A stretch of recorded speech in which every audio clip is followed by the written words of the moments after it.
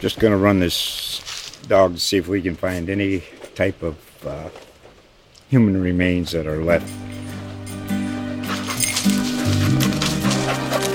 Listen to Where Secrets Go to Die, The Disappearance of Derek Hennigan. From the Detroit Free Press, a new podcast set in the woods of Michigan's Upper Peninsula. Available on Apple, Spotify, Freep.com, or wherever you get your podcasts. From the sports desk of the Lubbock Avalanche Journal and RedRaiders.com, here's your look at all things Texas Tech sports. Now, here's the Red Raider Podcast. Hello again, everybody. Welcome to another edition of the Red Raiders Podcast with the Avalanche Journal Sports Department. I'm Don Williams, Texas Tech beat writer, alongside AJ Media sports editor Carlos Silva Jr. Last week we had we and I guess the Texas Tech football team had a open date. No game last Saturday, but they had a ton of stuff to work on because coming out of the Arizona game, of course, Carlos, Alan Bowman suffered the shoulder injury, and Tech coach Matt Wells revealed that he's going to be out for several weeks, and so they at least came at a fortunate time for the Red Raiders because they had a lot to think about with their quarterback situation. At least had an extra week of preparation for Jackson Tyner, Jett Duffy, and Texas Tech taking on Oklahoma. 11 a.m. game Saturday in Norman. Red Raiders played the Sooners close here last year. This week they are 27-point underdogs, however, as the Sooners, number 6 Sooners, have been rolling. They've been rolling, and they have a really good offense and a really good defense. For those that aren't aware, they got a new defensive coordinator in Alex Grinch. I'm trying to think of all the small little notes because we have a lot of questions from Twitter. Again, we appreciate everyone that does reply to Don. I know you have a lot more followers than me, so obviously you're going to get a lot more questions because everyone just likes you more than me, but I think we got some real good questions. I don't know if there's any other things that you wanted to bring up other than the Alan Bowman thing. I know that's going to be kind of on the minds of everyone. Obviously, we hope he gets a little bit better. But the interesting factor, at least for me, Don, I kind of glanced through it. I don't know if I saw it, but it'd be interesting to see, depending on how things go, if Alan Bowman takes a red shirt. Yeah, it will. You have that new 4-game red shirt rule. Yep. Alan has played in 3. Yep. And so this is just based on conjecture and guesswork. If they're acknowledging that he's going to be down for several weeks, I wonder if, let's say he's healthy with 2 games left in the regular season, do you put him back out there trying to win those 2 games and maybe get eligible for a bowl game? Or do you play him in only 1 to preserve a year of eligibility for him? Now, that's way down the road, but you wonder if it will come to that. And I guarantee you that's going to be a question that we obviously get to when that point does get here. But as of right now, everyone's asking about Jackson Tyner and Jett Duffy, and we'll start with that one. There's actually, I was going to say, there's a handful of questions regarding the quarterbacks, so we can kind of roll them into one. All right. Let's see. What order do we want to go in? I'll go with the first one. You just copy and paste it. Okay, go ahead and read Robert's question. All right. Thanks to Robert Powell. I'm sure y'all are getting a lot of questions about the QB going forward. I don't know why, but here's another. Do you expect Wells and Yost to have a package for both Duffy and Tyner to see who has the hot hand as they do, with the running backs? I don't know if he'll have certain packages for both of them, but I think Coach Yost kind of brought up a really good point. They're trying to find the best situations they can put both guys in, and he kind of gave a little bit of stuff. So I don't know how much he kind of gave away with it when he said it, but he said you're obviously not going to be playing either guy 70 plays, which clearly is about a game of offensive plays. So I'm glad you mentioned that because I thought that was the most meaningful thing he said. I agree. Well, you don't need 70 plays for each one because that's probably not how it's gonna happen. Yeah. So I mean, if you divide that by 2. I'm not a good math guy, but I believe that's 35. So you can look at 35 plays for each guy, or if you want to see, as we've kind of talked about as we kind of go into these other questions, Jackson Tyner's obviously been the first one that they've called off the bench, but the caveat is they've had this bye week or open week, however you want to call that. So maybe you have a little bit more time to prepare Jett for something else that you want to see. Certainly it's something that Oklahoma is aware of. They have played against Jet Duffy. Jet Duffy actually got them within 2 last year in that game where the Sooners came here to Lubbock and got them within 2. Unfortunately, if you remember correctly, Don, the Sooners had a 99-yard interception return on a 2-point conversion. And from there, that was kind of all Sooners at that point. But yeah, but back to what David Yost said on Tuesday. He and Matt Wells have both been adamant that both these guys are going to play. yes, and they've both been in a competition. They would not divulge what exactly their plan is. Obviously, they don't want to give away too much to the Sooners, so they wouldn't say whether that's alternating series or how it's going to work out. They just said they're both going to play. They said that they went back from day one here, and they charted what each guy's done all these practices.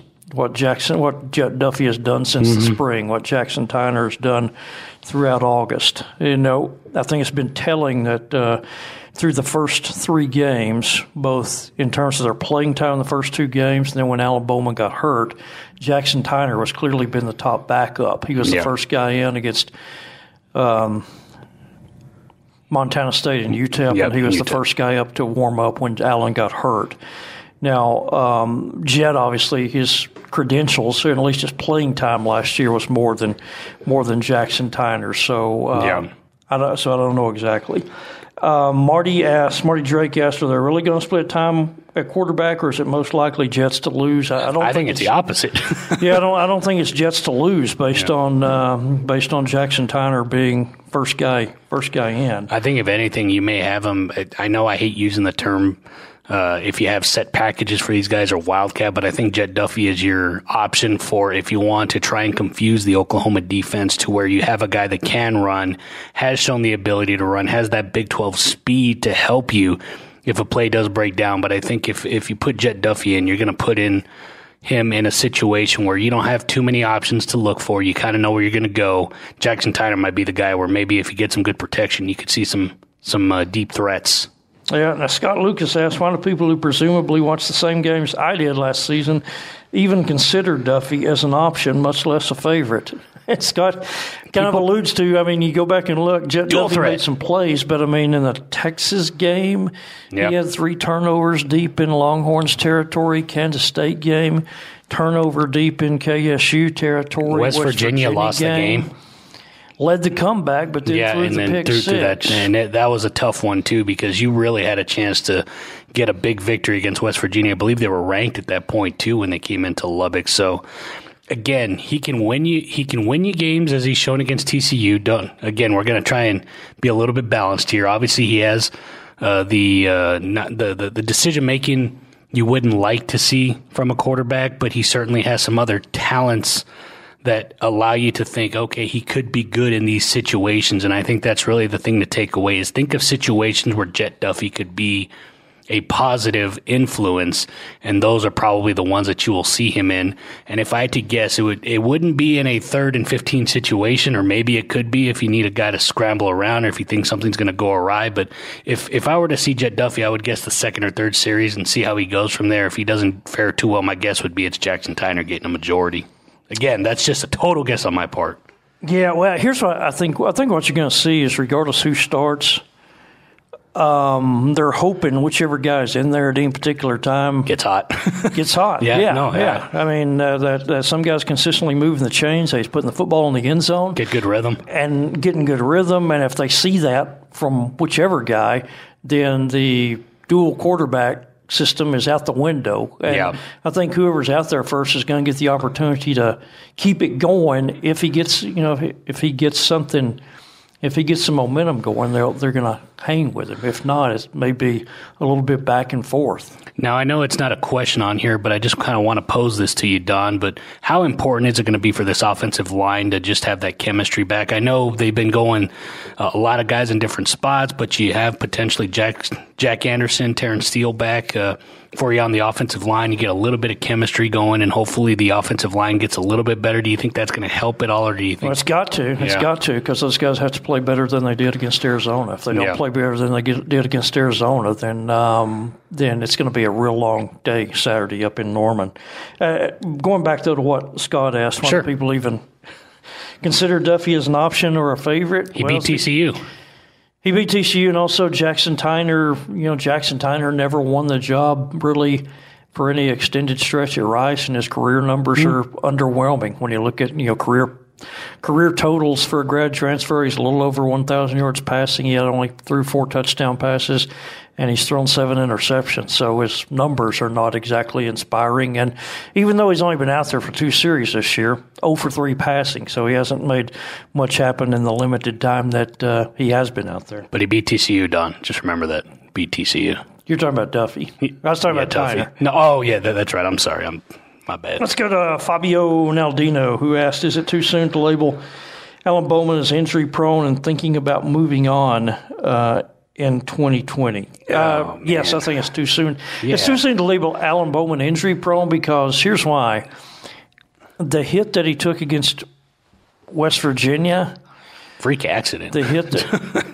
Well, I mean, when 2 guys hammer you and one guy weighs 270, when one guy hits you in the ribs who weighs 270, another guy hits you in the ribs on the other ribs who's coming on a blitz. I think there's a lot of guys who would suffer a collapsed lung or broken ribs in that situation.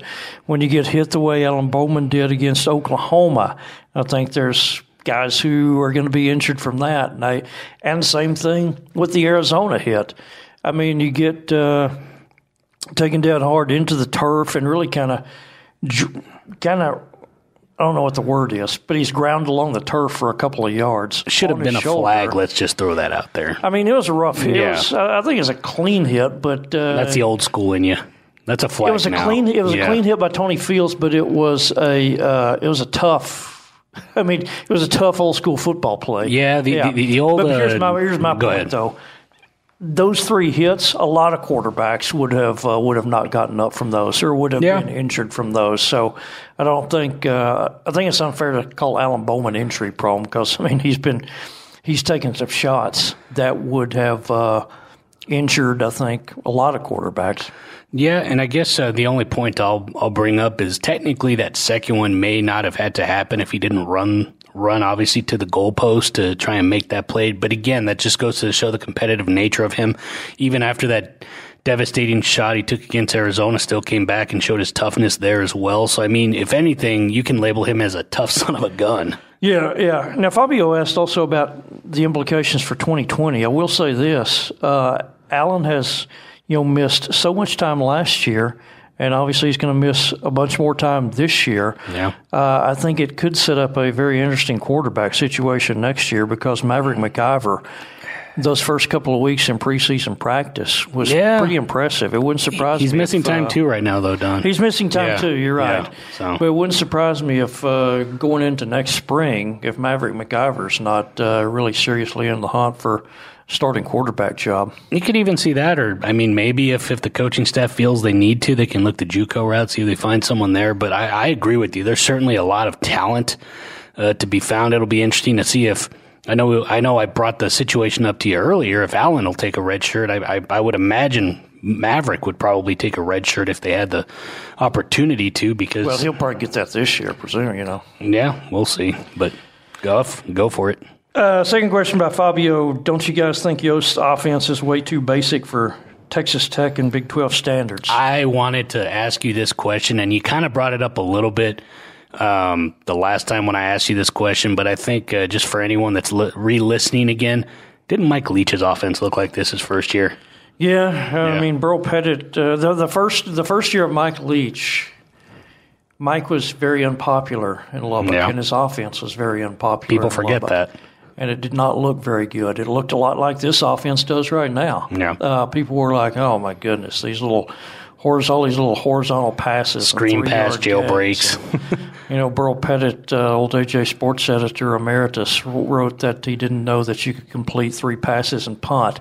That's how pop gun an offense Mike Leach's offense completion percentage is off the charts though. On. It looked a lot like this. And, Neil, the first year of Tommy Tuberville, Neil Brown's offense, people hated that. And so this is kind of the only guy in the last 20 years who's kind of avoided that is Cliff Kingsbury, who's the offense looked pretty good from the beginning when they got off to that 7-0 start. I think it's too early to judge David Yost because what you have to take into consideration is he was in the Big 12 for 12 years at Missouri from 2001 to 2012, and those are some very good offensive football teams. Chase Daniel was pretty good. You know, he was the quarterbacks coach that whole time. Had Brad Smith on the front end, then Chase Daniel, then Blaine Gabbert, who was a first-round draft choice. And then people forget a guy named James Franklin was his last quarterback there, and James Franklin is still playing in the Canadian League. So he had 4 very good quarterbacks. Now, David was not the offensive coordinator the whole time there, but I went back and looked at the years that he was offensive coordinator, and he was OC from 2009 through 2012, and they went from 2009. They went from scoring offense. They went from number 49 in 2009 to number 45 to number 43 in his second year to number 30 in his third year. So he got better. In his fourth year, they didn't have a very good football team, and the offensive numbers went south. Then you look at his last couple of years at Utah State, the offense went from number 51 in scoring offense his first year, 2 years ago, to number 2 in scoring offense, one of the top offensive teams in the nation. Behind Texas Tech last year at Utah State. So his offenses have gotten better in the years that he has been offensive coordinator. Again, I think you have to judge David Yost and how well his offense fits in the Big 12. I think you have to look at the body of work, what those guys did at Missouri when Gary Pinkel was there, and that was some of the best football teams Missouri's ever had. And they had a ton of offensive skill position talent, and I think it'll be helpful to them when they can finally recruit and sign a tight end who fits this offense, because at Missouri they had Chase Kaufman, they had Martin Rucker, and they had Michael Agnew from Plainview. All 3 of those tight ends are guys who are like first-team All-American, John Mackey Award winners. So if they know what they want. If they can get that guy here, then the offense is going to look a lot better. So I'm just going to make my point real quick. How many games have we gone through, Don? Only 3. So you're telling me people already want results in Game 3? Of course, it's college football, Carlos. So I mean that's basically my point. It's a waiting game. There's a reason Matt Wells was signed to a 6-year contract. I feel like I'm a broken record on this, but give them a couple years, at least 3, so they can recruit some guys that they're looking at, as you alluded to. You technically have 3 guys, maybe Travis Coons, who is a potential tight end option that they are looking at in terms of what they want. But the thing is you still have to find some good wide receivers. Yes, you got TJ Vasher. Yes, you have Eric Ezukanma, but they have to get used to this style and system that David Yost is trying to implement. And not only that, but then you're just trying to adjust to all the other things that are happening in the Big 12 and all the other teams. I think the one thing that you can take away that is a positive right now again, it could be a deal where you said, hey, third down defense looks really good right now, but give it a week. The defense looks really good. The defense does look really good. I think that's the only positive I can say. Knock on wood. Fake wood or particle wood, whatever this is that we're talking on. We'll see if it still looks really good after Saturday. Yeah, but I think that's really the biggest thing is I think a lot of people, I don't know why, I don't know what society is. I don't want to go on one of your rants, but it's 3 games. Again, keep in mind it's Oklahoma, so it may get a little crazy. But I think that the biggest test will be when Oklahoma State comes to town. I think that's going to be my big litmus test to see how Texas Tech faces a team at home in a Big 12 game. Oklahoma will be interesting just to see if you can kind of slow them down and keep everything in front of you because they've got so many offensive weapons. Yeah, a couple more thoughts. A couple things you said made me think of gave me a couple more thoughts. You referred to, I think, Eric Ezukanma, who's a guy who has a lot of talent. Yes. Was a high-profile recruit. The ability's there. The size is there. Yeah. He's competitive and makes plays, but I think he's a guy who, when he's a junior and senior, is going to be a really good Big 12 wide receiver. Again, you have to wait for those. It requires a little more. It requires a little more time. And then the other thing is, people have been critical of Yost's offense because it's a lot of short passing. But he said, the reads are deep, too short. Yep. So the quarterbacks are looking deep. They want to throw deep. Yeah. But those options either haven't materialized yet, or the quarterback, in this case, Alan Bowman, hasn't been comfortable with what he's seen based on coverage. But I think they will throw deeper as the year goes on. Now, call me crazy, Don, and again, I really don't want to just stay on this one kind of topic, but I really feel this tempo thing has some sort of merit, just because you talk about looking deep to short.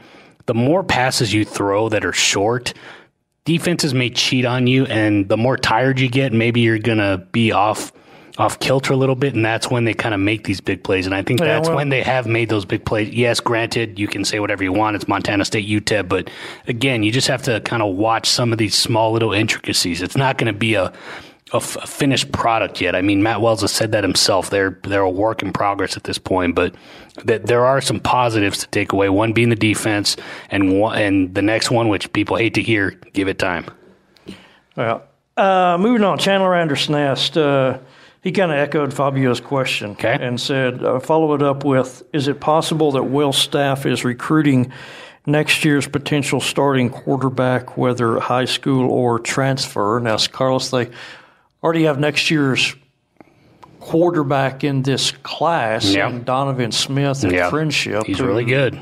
Looks really good. I don't know. You hadn't got a chance to see him in person. Have you got a chance to see him in person? I have not. I have not had the pleasure because I'm always stuck in the office with you. I don't know, but I mean, here's a guy who's 6'3". Alexis has seen him and said that he can fling it. Like, he can actually toss the ball. Really I mean, 6'4", 190 pounds or so, and is off to a really good start out at Friendship. They had that prolific game against Lubbock Cooper a couple of weeks ago. 4 overtimes. Friendship won 61-53 in 4 overtimes. So you've got a promising quarterback in next year's class. As we alluded to earlier, you have a promising quarterback in this year's class in Maverick McIver.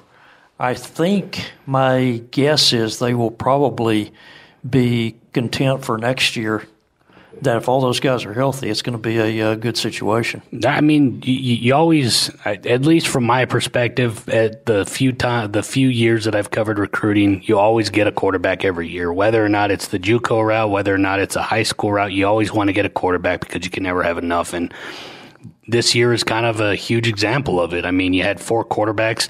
Again, for those that forget, McLean Carter was on the roster, transferred to Rutgers, so you had a bunch of quarterbacks. It's just sometimes some crazy things happen, but they have a deck that they're dealt. They're going to try and figure it out with Jackson Tyner and Jed Duffy at this point.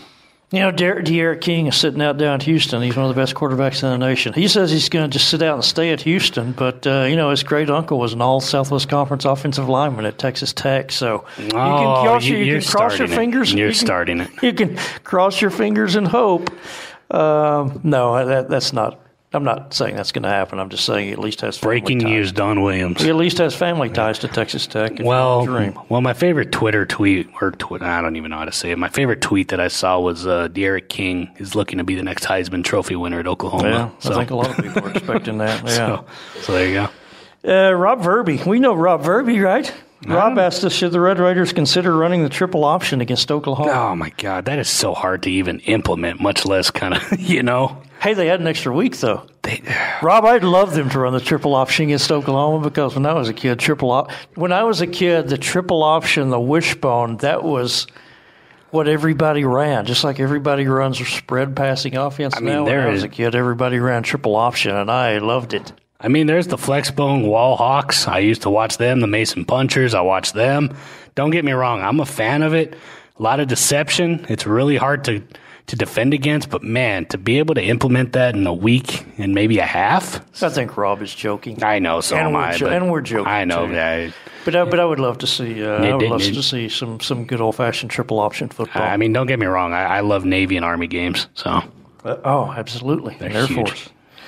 Here's a question: do you think Tech can use Jordan Brooks as a spy on Jalen Hurts? It wouldn't surprise me because he was last week against Khalil Tate. Yeah, he was spying on Khalil Tate a lot, and that Khalil Tate popped one for 84-yard touchdown, as we all know. But outside of that, Khalil Tate carried the ball 16 times for 45 yards, and so it worked.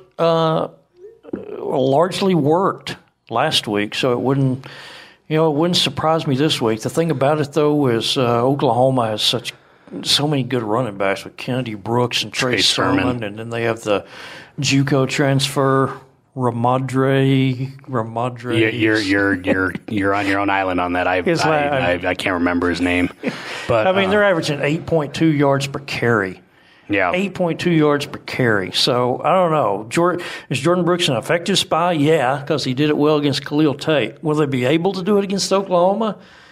I don't know because there's so many guys to account for. Well, not only that, but then Khalil Tate, great athlete, great player. Jalen Hurts throws so much better than him. Yeah, you know, like that's the thing. Like you'll watch him, but the thing is as you said, Don, you have to account for every playmaker that's on there. Yes, Jalen Hurts is one, but if you can at least contain him in the pocket, that takes away one. After that, then you have to deal with the CeeDee Lamb or, as you mentioned, some of the other guys as well that can make some plays for them. And the one thing that does interest me is can Texas Tech get some pressure on that offensive line because it's not as stout as it's been in previous years. Well, I'm glad you brought that up. That's a good point because that was the big question about Oklahoma going into this season was they lost 4 of their 5 offensive line starters. The only guy they have back is the center, Creed Humphrey, who's maybe the best center in the Big 12. And he was hurt early on, too. Yeah, but beyond that, it's all new starters on the offensive line. So I think going into the season, people thought, okay, maybe if there's a chink in Oklahoma's armor, maybe the offensive line will take a while to gel. But you know what? It hadn't happened yet. We talked about it. I mean, they're averaging 324 yards on the ground, and Hurts is the nation's leader in passing efficiency. And I just looked it up actually just a few minutes ago. Oklahoma's only given up 2 sacks so far. So, of course, they haven't. You know, they played Houston, which has not been great. They played South Dakota. Can't really take much from that. Played UCLA, not a very good football team, regardless of what they did against Washington State. So maybe it'd be nice if you're Texas Tech to be able to sack Jalen Hurts 3 or 4 times, especially in some third down situations. Bill Bedenbaugh's pretty good, though. He's a pretty good offensive line coach. Yeah, for sure. But go ahead. Kind of following along those lines, is Khalil Tate faster than Jalen Hurts? He is, yeah. He's faster. Yeah. The thing about Kyler Murray, Hurts, probably the fastest out of all 3 for anyone that cares. Agree. Kyler Murray's effing fast. I'd rank Murray 1, Tate 2, and then Hurts would be behind them. The thing about Hurts, though, is Hurts is a big guy. Yes. And runs hard. Yep. And we just talked about how Oklahoma's leading the nation in yards per carry and second in rushing offense. And Hurts is actually the leading rusher, even with more yards than Brooks or Sermon. Hurts has 373 yards and 4 touchdowns on the ground. So, once again, try and contain him. Even if he's not the fastest guy, he's fast enough. Yep. David Collier, our friend from KMAC. Ah, there he is. Watch David Collier on Red Raider Nation each weeknight at 6 and 10. There you go, David. You owe me for that. # shameless plug, because I love him. I love all of them. I think David is kind of pulling our leg here, too, like Rob was. David said Texas Tech ate magical peanut butter and jelly sandwiches when they knocked off Oklahoma in 2011. What's your go-to snack or meal before writing an amazing column? I mean, I just had some Durango's Mexican food tonight, David. Oh, Lord have mercy. I don't know if that'll help my column writing abilities, but I highly endorse it. I'm all about unpaid endorsements tonight, am I not? Hey, you know what? I'm all for it, Don. I don't care. You know, I like. You know what else? I mean, I could say a nice big old. I don't know what you call it, but your little container where you put your Dr. Pepper, your RC Cola in. You always like to enjoy a nice little chug. Yeah, too much RC Cola. You're right. Good old caffeine. Yeah. Okay, we breezed through all the questions that I had. Did anything else show up that you saw, Carlos? Actually, I did. I was doing another thing here, but let's see if I can find it real quick as we do some great podcasting at this point. We're kind of working on a condensed time frame tonight because we're doing this right before we're taping this right before our deadline on a Wednesday night. That we are, which means I'm going to get in trouble at some point, but you know what? It's all about the people, Don. This was more of a joke from Michael Labar, former... Our friend Michael Labar. Shout out to Michael Labar. Is it too late to bring back our Lord and Savior, Colt Garrett? I think probably so, although Colt is at Angelo State right now. Who is undefeated and beat the heck out of every team that they've played, if I remember correctly, because that team is really good. I don't know what happened. All of a sudden you get a new head coach in Jeff Gersh, if I'm not mistaken, and I don't know, they're just world beaters this year. I haven't looked up what Angelo. their individual stats. I don't know who's playing quarterback at Angelo State, but Cole Garrett, the guy who's moved around, played high school football, played junior high football for the Guthrie Jaguars, and also for Sam Harrell with the Brownwood Lions when he was a freshman and sophomore, and then came to Roosevelt. And then a couple of years at Texas Tech, and kind of being buried on the depth chart. He moved along to Angelo State this year. Well, speaking of former Texas Tech quarterbacks, Peyton Sullins is their starter. There you go. So there you go. You got him and some guy named Charlie Rotherham. What's Peyton Sullins doing? In 3 games, he's completed 59 passes out of 88 attempts and had 9 touchdowns and 1 interception. Good not for too him. bad. Good for him. Not Good too to see bad. A guy have success. 172.60 passer rating. That's not bad. Not too shabby. And again, I mean, more power to those guys. If you can't quite play at this level, drop down a level and have fun. Absolutely. But again, appreciate all the time. It looks like we're actually going to get out 10 minutes earlier than what we normally do, Don. We're literally at 30 minutes. That's what I said. We'll have time to get the paper out tonight. Yeah, we will. Thankfully. So I guess that'll put a wrap on it then. I will be up in Norman on Saturday along with Brad Tollison, our AJ media photographer. Carlos will be back here running the ship. Yeah. And we appreciate everybody for weighing in with questions and conversation topics. Always makes it more fun. And I guess we will, for Carlos, I'm Don Williams. We will talk to you again soon.